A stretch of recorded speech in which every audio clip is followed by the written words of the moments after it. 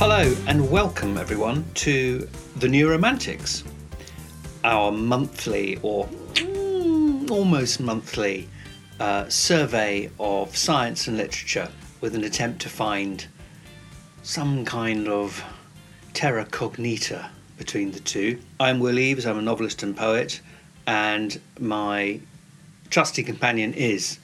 I'm Sophie Scott, and I'm a Professor of Cognitive Neuroscience at University College London, and I'm particularly interested in brains and communication.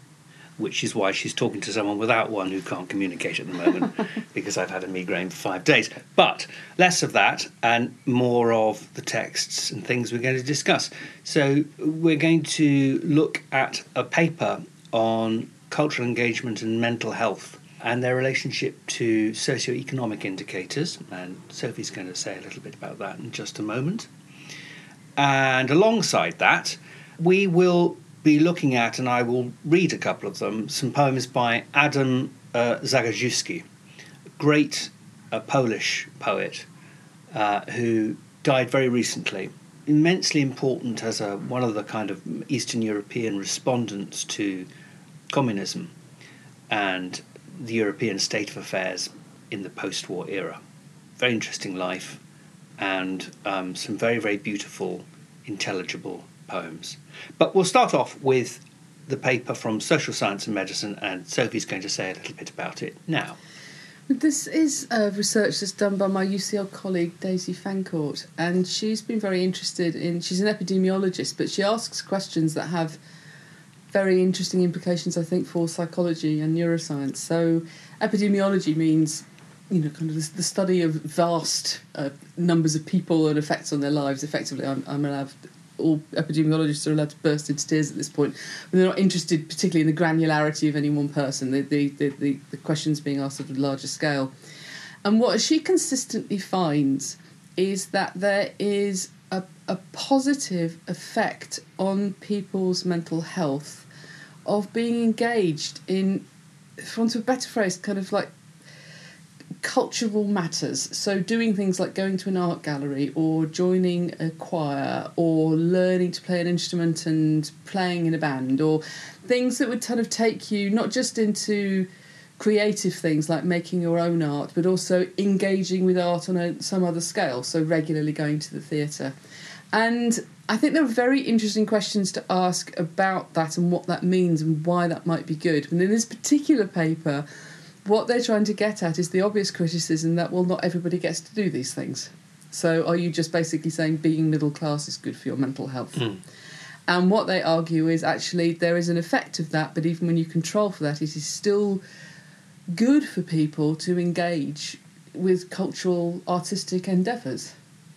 Do you think this? I mean, it's on the face of it, this is an unsurprising finding, because for millennia the essence of artistic activity was social ritual, and everyone was involved in it. So to discover that people gain some personal and social benefit from cultural engagement is as much as to say we come from the root stock of communities that did things together. And yes, it's true that humans have, are very adaptable and have specialised in different ways, but a lot of the kind of basis of the community, the way it protected itself, it learnt things, the way you handed on law, the way you handed on culture, the way you handed on religious practice, was by communal repetition. So perhaps this is accessing something quite fundamental about our psychic and our cultural makeup. I think there is, and I think I'm very aware of the argument that says you don't need to show that art has a meaningful effect on the world to mean that there's any value in it. So I'm not trying to say that if this wasn't the case, then there's no point doing art at all. If it can't improve people's mental well-being, then we're done and dusted, don't need art anymore. But I think there is something about the meaning of being engaged, and something to do with another thing that keeps coming out in sort of studies of well-being, and this is, again, it's across the world, it's something you find in every human culture, is that being engaged in something that has a sense of purpose, or feeling that your life has a sense of purpose, really matters. And I wonder if the two kind of come together. So it's like, there seems to be even an importance in the, like, for example, you could sit down and look at the photographs in an art gallery on the internet, and that doesn't seem to give you the same effect as going to a gallery, going to a place that has this marked status that does a different thing, and you enter into it. And it kind of starts to sound like a ritual. Well, I think what you're raising there is that it is, the difference, that actually the tension that exists in society now, and has existed in various ways, I think, since the early modern period, since the 16th century. It first arises really in the 16th century between art that is social, that is commonly understood, where you can speak in the common language and do things and produce images that are commonly and instantly recognised, and art that is individual, art that speaks to personal experience, which by definition sort of gets at something truer about the individual perception, but which is less easily transmitted to a group. So it all depends. What I'm saying is, it depends what you really mean by culture and art. Yeah. Are you talking about the social ritual or the sort of grandsire of that, or are you talking about the personal expression, which is the romantic revival moment, of the person retreating from society and producing their own work, because in order to be true they don't want to speak in the common tongue. It's an interesting thing there, actually, just saying that about someone like Wordsworth, who claimed to be writing in the language of farmers in the Lake District, but in actual fact he wrote mostly in quite a high level poetic idiom that certainly wasn't common, regardless of his protestations to the contrary. And that happens at that moment, and it also happens, as I said earlier, on the 16th century, when people begin to retreat from social ritual in order to get at something truer that can't be said in the common tongue, often for reasons of social pressure, political pressure, censorship. You could only say certain things on the stage in Elizabethan England. If you went too far, in an absolutist society, you were running the risk of being sort of hounded off or thrown into the tower. So that tension, I think, is really, really important when we talk about cultural engagement. Are we talking about something personal, something social? I mean, I sometimes wonder if it couldn't be both, because one of the arguments people make is that the effects on mental health aren't uniform. It's not like you've had your squirt of culture and now you feel better. So I think you could imagine there could be separable effects of being engaged in a common activity where we go to this place and we look at this thing, or we listen to this thing, and there is a special place where it happens, or a place is made special by it happening there, but you go to it and you have a shared experience. You're not the only person there, and that's a sort of, that's a strong social engagement element. But there's also an argument that says it helps you personally deal with your own emotions. You get you're somewhat better at coping with emotional regulation if you've had these opportunities perhaps to try out different kinds of emotional experience in the way that art can let you. The Greek word for that is catharsis. Although by catharsis, the Greeks meant that actually you were, when you went to see a tragedy, you were sort of, you were raising as the spectre of something generally feared in the populace, and sort of expunging it, exorcising it by watching this play and performing it. But I think it's also possible to say that the modern day equivalent of that is that you go to see something, and exactly as you say, not only is the general awareness of the problem raised, the issue spoken about, whatever it might be, a political problem or a great fear of automation or a fear of disease, very much in the air at the moment, but also you bring your personal anxieties and they are somehow alleviated. I suppose what it comes down to is, if you're doing both at the same time as you suggest, what's the point of intersection? How can you write something or perform something that speaks both to the group and to the person? And in a way, that is classically the problem in good writing and good performance. Yeah. How do you do something that's sufficiently distinct so that you think, I've not seen that but which also is recognisable? You're seeing something that is in a way already known. Yeah. You feel like you're not being surprised. You're recognising something. So I'm just rephrasing you, but yeah.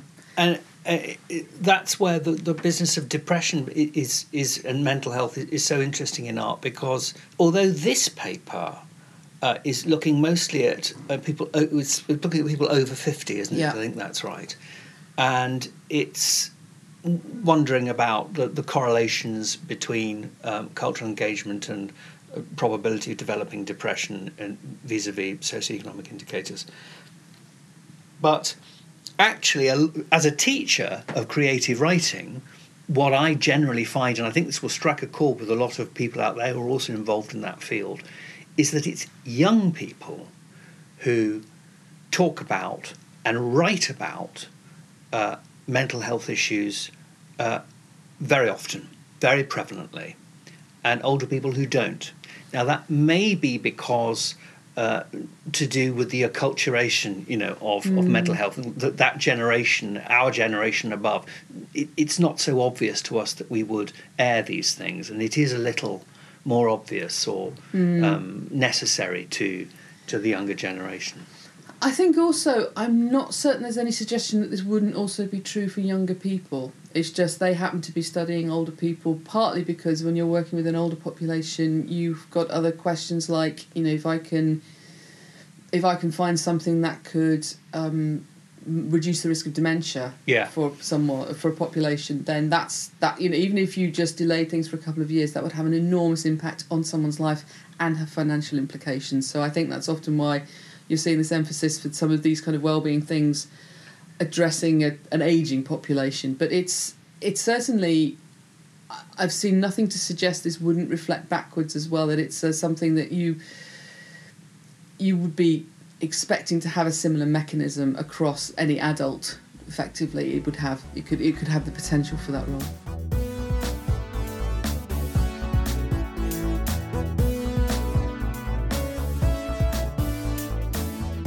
My worry when I talk to students, as I have done quite a lot, and in fact I'm judging a prize at the moment where I'm looking at a lot of very interesting postgraduate work. I would say fully 70-75% of the portfolios articulate an experience of mental distress or an interest in it that comes from personal experience. The thing that I want to say, but one has to be very careful to say this, is that in some ways the retreat from society into a very solitary space in which poetry or essay writing or something is pursued to the exclusion of contact with other people is actually part of the problem. I don't know that it's very obvious to me that it's a salve for anything. I think in some cases, and I'm absolutely not saying it shouldn't be done, but in some cases it's a stimulant. Yeah. And it's quite hard to have that conversation without it looking as if you're saying, you're depressed, you shouldn't be writing, it'll make you worse, which I'm not saying at all. But I am saying that actually there are two things going on here, coming back to the social and the personal, that really part of the cure or the ongoing accommodation with the self that this person in distress needs is they need to return to a sense of what it is to be a human being functioning at large with contact, with company. Yeah. Let's just call it company. Yeah. And part of what they're not getting is that, because they are either through lockdown or through choice, stuck in their rooms, writing postmodern poetry. I mean, I do feel like we've been in this vast experiment for sort of cognitive neuroscience on the impact of severely limiting people's everything, your engagement in the social world, your engagement in the cultural world, everything's got very small, and we do know that this is people adapt, so this is a changeable feast, but you can adapt in both directions, and it's almost like the direction of entropy is the easier one to fall into. It's hard to push yourself back out of that, but you will always feel better if you do. Yeah. And this we know, even like the tiniest bit of exercise, even just stepping outside and getting a breath of fresh air and walking once around up and down the street and then back home will be better. You will feel better than if you stay in. But it's very hard to sort of make yourself do that when you are caught in this kind of local minima of activity. Yeah. And I think we have a whole nation, a whole world of people who've been placed in that situation. Yeah. It is a fascinating sort of and very unfortunate experiment, as you say, that's going on. But it has connections also to questions of identity, which are very much in the air at the moment. And one of the questions that comes out of that is, how big does your group with which you wish to identify have to be in order for you to have social presence? And if you're very, very keen to conserve your individualism, how much of a social identity will that give you? Yeah. You know, and that is something that I think if the question of identity degenerates so that groups become more and more atomized, and we see this on a kind of national and a geopolitical scale as well as at the sort of, you know, smaller level of communities and universities and just generally, then what is our connectivity going to be like? How are we going to maintain? What will our social links be? And I think that is really a question for our times. I think it's a really, really interesting one.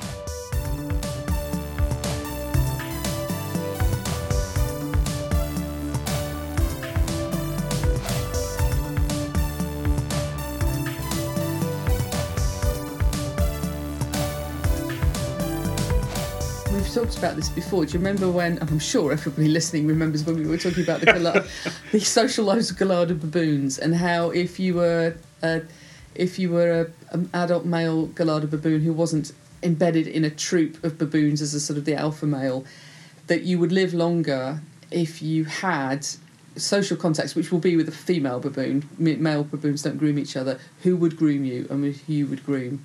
And that they added 2 years to their lives. It was a huge effect. Very interesting. And we find the same thing with humans. The bigger your social network and the stronger your connections, those nodes in those social networks, the longer you live. Mm-hmm. It's really. But the thing is, we don't know what happens. You know, you can describe that, and we know it's grooming for the Gallardo baboons. That helps both. It's nice, and also it gets rid of parasites. So, what's the grooming for humans? And of course, it's probably talking to each other, because that's not just where you transmit information, but you share gossip. You feel more intimate together. You do things like laugh together. So you know, a bit much like in the grooming example, you feel better in the moment. And that's where presence is so important, because you're responding not just to kind of verbal cues, but to gestural ones. Yes, everything, even down to where you sit next to each other. Yeah, it's quite extraordinary. So if I had my druthers. But I mean, I've studied speech and communication all my life, and I've pretty much always studied the level of here is someone talking, here is someone listening. And we have started looking at here are people doing something together, but we're still on the foothills of actually understanding it's never just words. There's always a voice, there's a social meaning, and it's being used in this context. So I think actually understanding why, you know, that dreadful old BT advert, it's good to talk, but why? Why is it good to talk? Why is that the thing, the special sauce? Yeah. When people write about very intimate stuff in a kind of therapeutic way, not necessarily an artistic way, that's an interesting question. How is therapeutic writing art writing? Yeah. Often not, because it's so introspective. It's not actually... You're not talking to someone, you're really talking to yourself. Yeah. And that is the point at which, you know, the language stops being personal and intimate, which can involve someone else, and just becomes private. Mm-hmm. And that's really, really, it's a very hard but necessary negotiation that you have to have as a young writer, or a writer of any age, to try and work out how you make these difficult internal wranglings public, so that they are intelligible to other people. Fine if you don't particularly want them to be intelligible, but then you can't complain if people don't read them. Yeah. And what I find with a lot of students of creative writing, and this is not a kind of criticism, but it is just an observation, is that they write much more than they read. Yeah. So I think, you know, it is good to talk, and somehow, certainly in that area of artistic production, we've got to get it back to being more of a two-way thing, Yeah. where people read as well as write. Yeah. And that means taking all the kind of cultural paraphernalia of reading seriously. Libraries, Yeah. books, Yeah. not dumbing down, paying people the compliment of talking about things intelligently and seriously on the public broadcaster. Do you know what I mean? I know No, that makes me sound like a absolutely. terrible conservative, but I'm not. I'm actually saying something I hope quite radical. Yeah. That it And should be for everyone. If we take it seriously, that means cultural engagement is at some level good for our well-being. People aren't getting involved in culture because they think they're going to see something they already know, or they're going to not be surprised by something, or made to think twice about something. And actually, it's an enjoyable process. People like to engage with ideas, and it is flattering to be taken seriously as a consumer of those ideas. I think that's totally right. But actually, what is being projected and sold out there is that it's not good if you're challenged, and that if you're challenged, somehow it's difficult and not enjoyable, or something. This is where it's not so much exactly socioeconomic indicators that come into the picture, but that business of class. That if you get a kick out of something which not everyone else is doing, who do you think you are? Yes. And have you got above yourself in some way? It's still a key thing in British culture.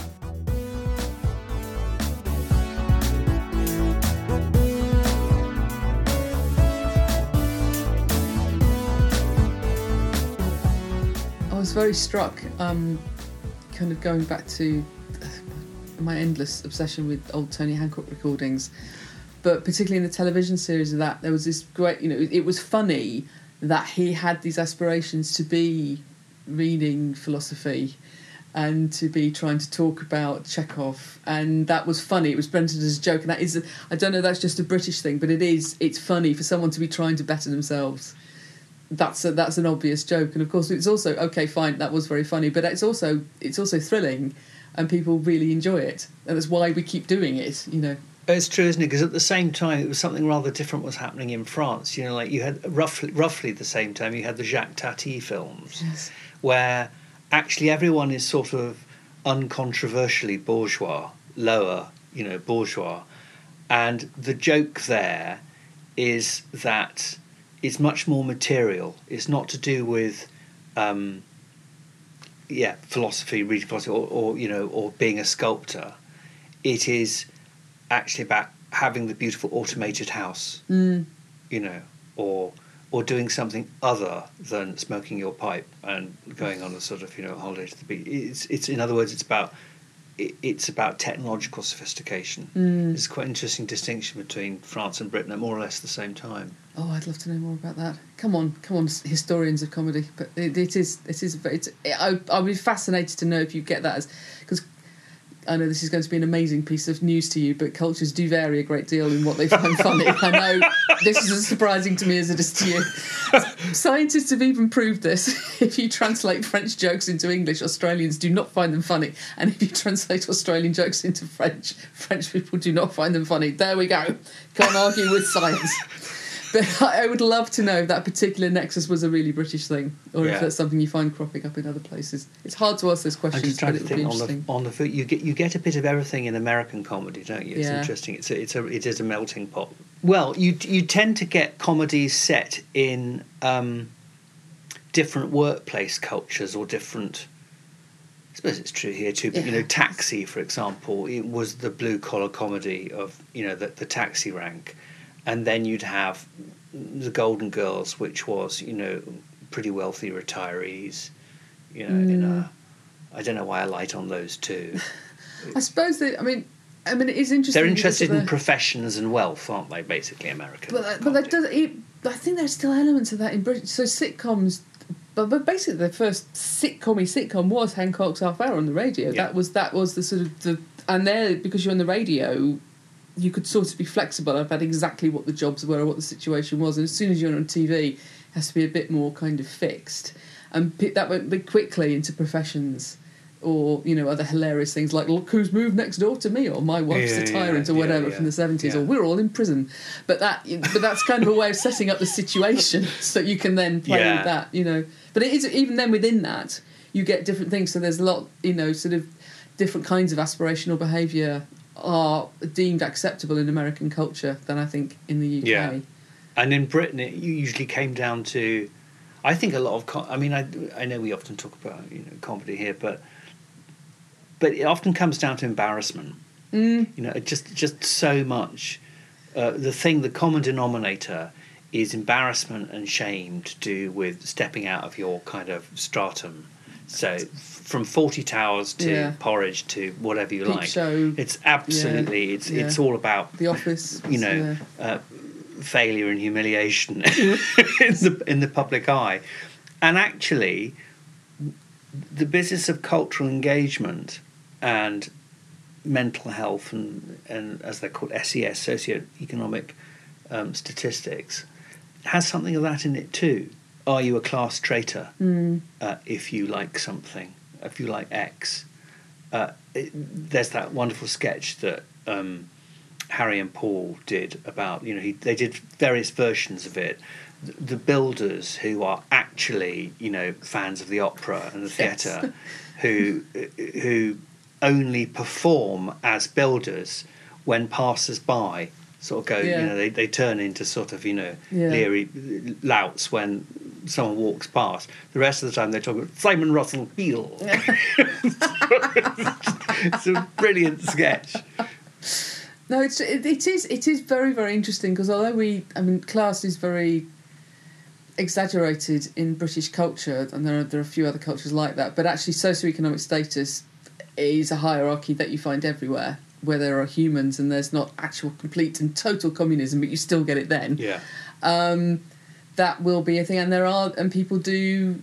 You reflect back your cultural context as well as your cultural aspirations in all sorts of things that you do, from how you dress to what you listen to, or what or what you would think of doing in terms of cultural experiences. There'll still be cultural experiences, but they remain very kind of marked by kind of signifiers of class and status, I guess. So I would be lost if I went to Royal Ascot. I wouldn't know what to do. Or actually Wimbledon, I don't really understand it. And, but that's just because I have no personal experience of it. I've never had any kind of contact with it, and I don't think I'd fit in there, but that's me making an assumption. And that's everywhere. All of us are, finding our space for it. I suppose the thing that made me kind of, particularly now, when we've gone through like a year of stuff not being open, I had one little weekend before Christmas last year when I got to go and see live comedy, Sheppy Corsandi, incredibly funny, and I went to the cinema and I went out shopping for the day in Brighton with my son, and I felt like I'd been on holiday for 2 weeks. I was just buzzing, absolutely buzzing, because I'd done things, and they were things that took me out from the home, and I engaged in something else, and it was amazing. So I can almost taste my desire for this to be normal again. Whatever it is that you end up doing, there's just a chance to be able to do it. This is a pathetic story, but when there was a few things that carried on last summer, and one of them was the Regent's Park Open Air Theatre, which had a production that had come from the Barbican from the year before of Jesus Christ Superstar, and we're hardcore Jesus Christ Superstar fans, so we're like, go and see Jesus Christ Superstar. And the first time I went, because we didn't know it was going to be any good, I just got tickets with me and Hector, and it was the middle of the afternoon, it was a matinee performance on a Saturday, so it's sunlight and you're sitting outside, not very theatrical. And the kind of cast came out, all socially distanced on the stage, and then they were all wearing masks, and then when the music went da da da, they tore off their masks, and I just started crying. And I never cry, but I couldn't believe it was happening. Like, people are doing this thing for me. They've somehow found a way to make this happen, and I think that's part of it as well, isn't it? The sort of the cultural side of it. Someone wrote this. They wrote this for me to read. They're on the stage singing this for me to hear. That's a really, really huge element of that. This thing has been created for us, and we're doing it. It is so fundamental, isn't it? I mean, what is it in the brain then? What is it neurologically that makes that so necessary? Why do we need that kind of sort of performance stroke validation. Well, I would love to know what actually happens in those spaces that get created where something happens in this way. And that could be like the word on the page becoming the thing that consumes you and you want to keep reading, or the the thing in a theatre, or it could be anything. But something different starts happening. It's not scrolling through social media. Mm-hmm. Something else is occurring, and that kind of the idea of performance and voices and spaces and what happens in those spaces is particularly what I'd love to know about.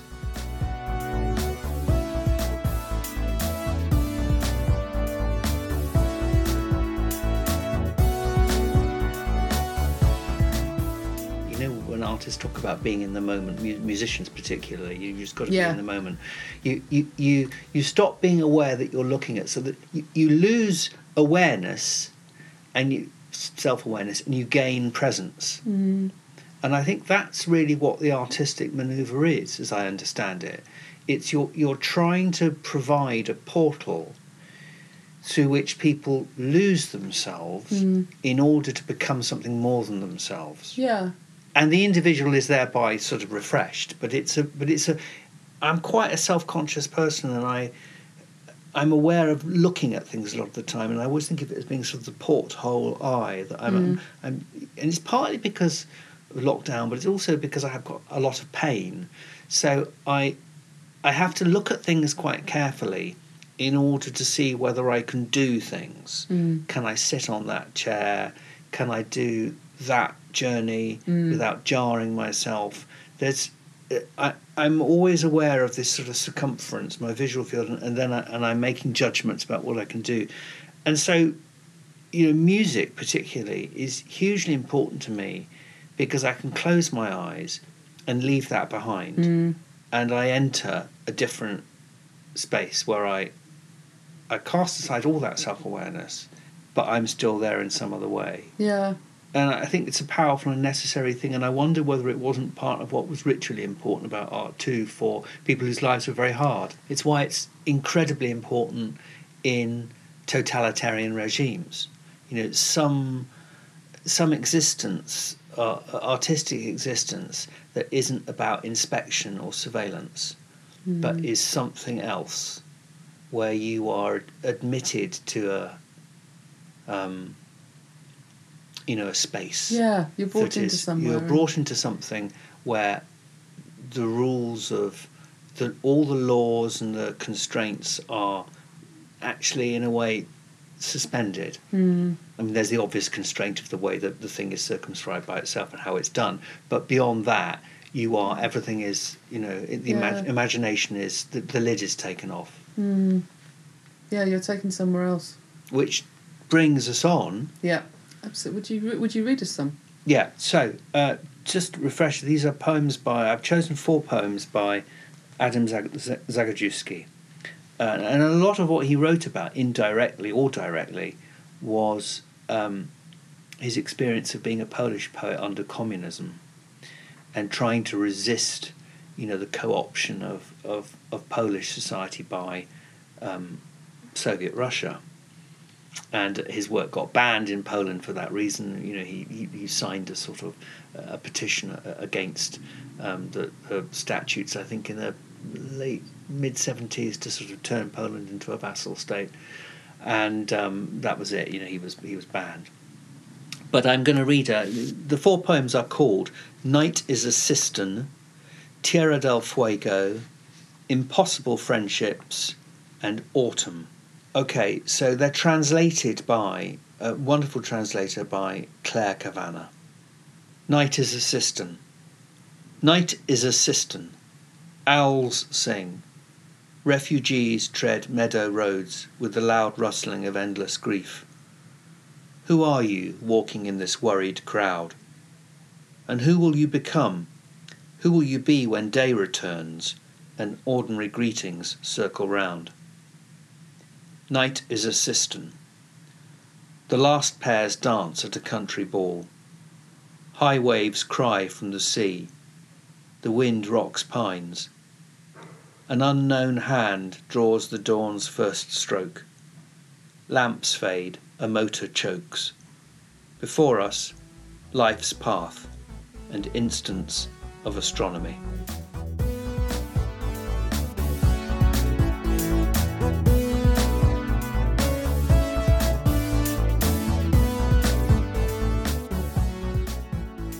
I think it's a magical nightscape. Yeah. Catching absolutely that lovely sense of sounds, particularly being amplified, like water in a cistern. Yeah. The echo of the night. Yeah. Where although everything is open, everything is also incredibly close. And he's a very, very canny and cunning political writer. I really think all his poems are actually about totalitarianism, and the way difference is suppressed, but still exists. And on one level, when you listen to a poem like that, it just seems to be a sort of lovely imagistic, simply written couple of first paragraphs with lovely observations, owls, and the last pairs at a country ball, and the sound of the sea in the distance, and the wind in the trees, and the lovely sense in which dawn is unveiled, or sort of like a curtain being drawn. Were it not for one word, which is refugees. And it comes very, very early on, so that you almost forget that the implied point of view for all this is the trail of refugees walking along the road. Yeah. It's really clever. I think as I was expecting it to just be, here is some beautiful images of night. The refugees kind of just jumps off the page. It was really, it's not even misdirection, it's just like, there you go. Yeah. You're not going to miss this. Yeah. I think there was an obituary of him somewhere that talked about him being one of a group of, European poets, many poets and prose writers who were trying to work out how you talked about the ordinary world in the light of particularly the Second World War and the Holocaust and Auschwitz, but also in the light of the grip on Eastern Europe and Russia by Soviet communism. How do you reclaim a sense of things being ordinary that isn't naive? And in fact, Zagajewski called for a non-naive realism. So what he wanted to do was to try and set all, as it were, the kind of the things you would expect poets to write beautifully about, the natural world, but to set it in the context of a country and a place that's been completely changed by occupation and bloodshed. I'll read another one which does something similar. Again, this is translated by Claire Kavanagh, and it's called Tierra del Fuego. You who see our homes at night and the frail walls of our conscience, you who hear our conversations droning on like sewing machines, save me, tear me from sleep, from amnesia. Why is childhood, oh tinfoil treasures, oh the rustling of lead, lovely and foreboding, our only origin, our only longing? Why is manhood, which takes the place of ripeness, an endless highway, Sahara yellow? After all, you know there are days when even thirst runs dry and prayer's lips harden. Sometimes the sun's coin dims, and life shrinks so small that you could tuck it in the blue gloves of the gypsy who predicts the future for 7 generations back. And then, in some other little town in the south, a charlatan decides to destroy you, and then himself. You, who see the whites of our eyes, you who hide like a bullfinch in the rowans, like a falcon in the clouds' warm stockings, open the boxes full of song, open the blood that pulses in aortas of animals and stones, light lanterns in black gardens. Nameless, unseen, silent, save me from anesthesia. Take me to Tierra del Fuego. take me where the rivers flow straight up, horizontal rivers flowing up and down.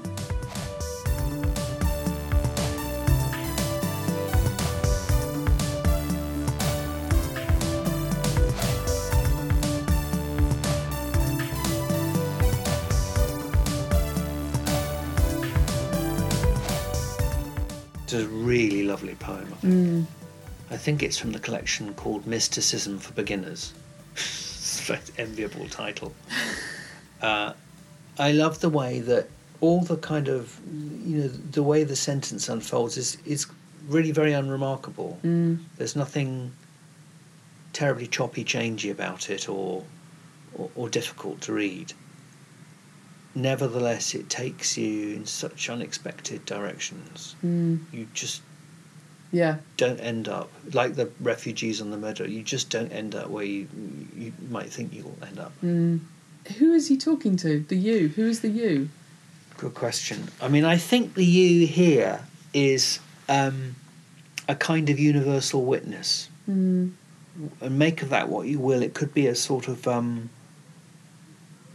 your conscience, your better self, your secular version of your saviour, your lover, the person who guides you to safety, I think. That seems to be what it is.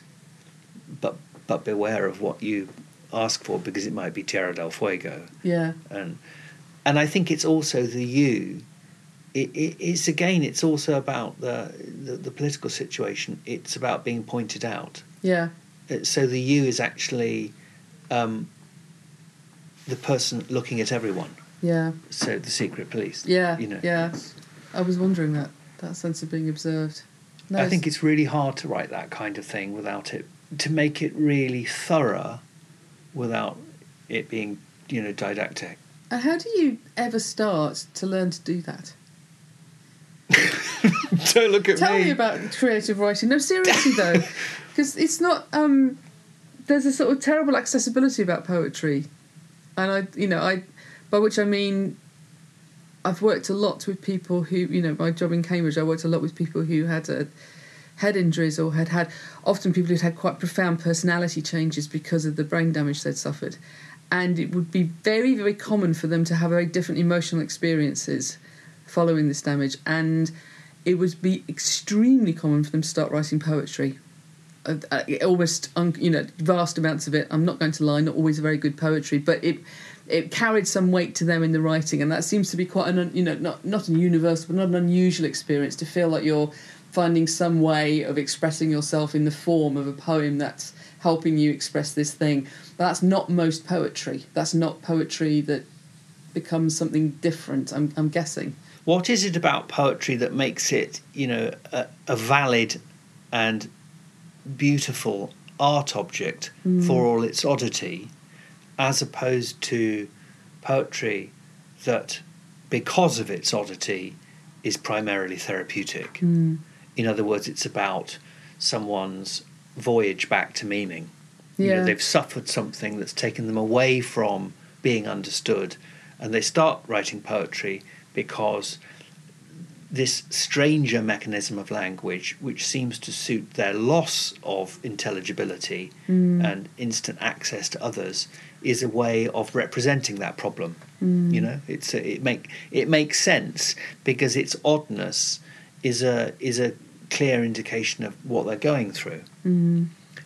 But it's probably, as you say, not very good poetry. So what is it that makes the poetry poetry? To be clear, but I mean just by the standards of you, perhaps not everybody would want to read it. I'm sure it's great poetry. It's doing exactly what it's supposed to do. I'm not trying to be disrespectful. No. Yes. I mean, I think, but we have to. But it is also something we have to kind of, we have to sort of face, because it's not true just of people who've suffered something. Those of us who write poetry, most of it, to be completely truthful, isn't that good. Doesn't mean it shouldn't be done. Doesn't mean it doesn't have value, and it doesn't mean that it's not interesting. I mean, one of the things that I really believe, and I think is terribly important, is that the famous peer of Auden's, Louis MacNeice, wrote a lovely poem called Elegy to Minor Poets, And the whole premise of it is that, there are lots of minor poets who do work, and they are known for a bit, and then they disappear into the kind of sort of cultural tilth, and they fail. That's his view of it. It's a lovely poem, which I admire greatly as a poem. I don't agree with its sentiment, because I actually think that, the tilth, the soil, is what makes great artists possible. Yeah. Those big trees in the forest wouldn't exist were it not for people like me who routinely fail, inverted commas. I think that's very unfair on you. But yes. But we're the microbes, and not only is it important to be a microbe, it's essential.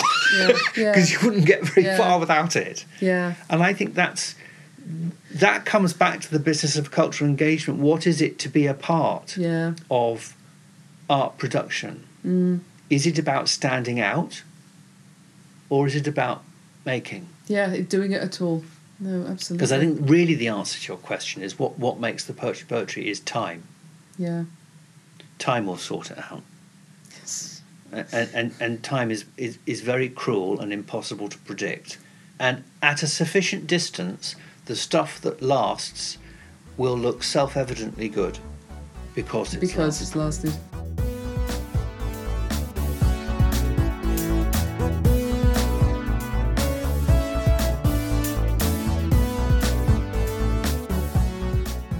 It's very interesting because you get exactly the same thing with science, in that there's loads and loads of scientists. There's more scientists now than I think there's ever been. And pretty much all of it's wrong, because it has to be wrong. Science isn't a way of finding out what's true and what's not true. It's a thing you do.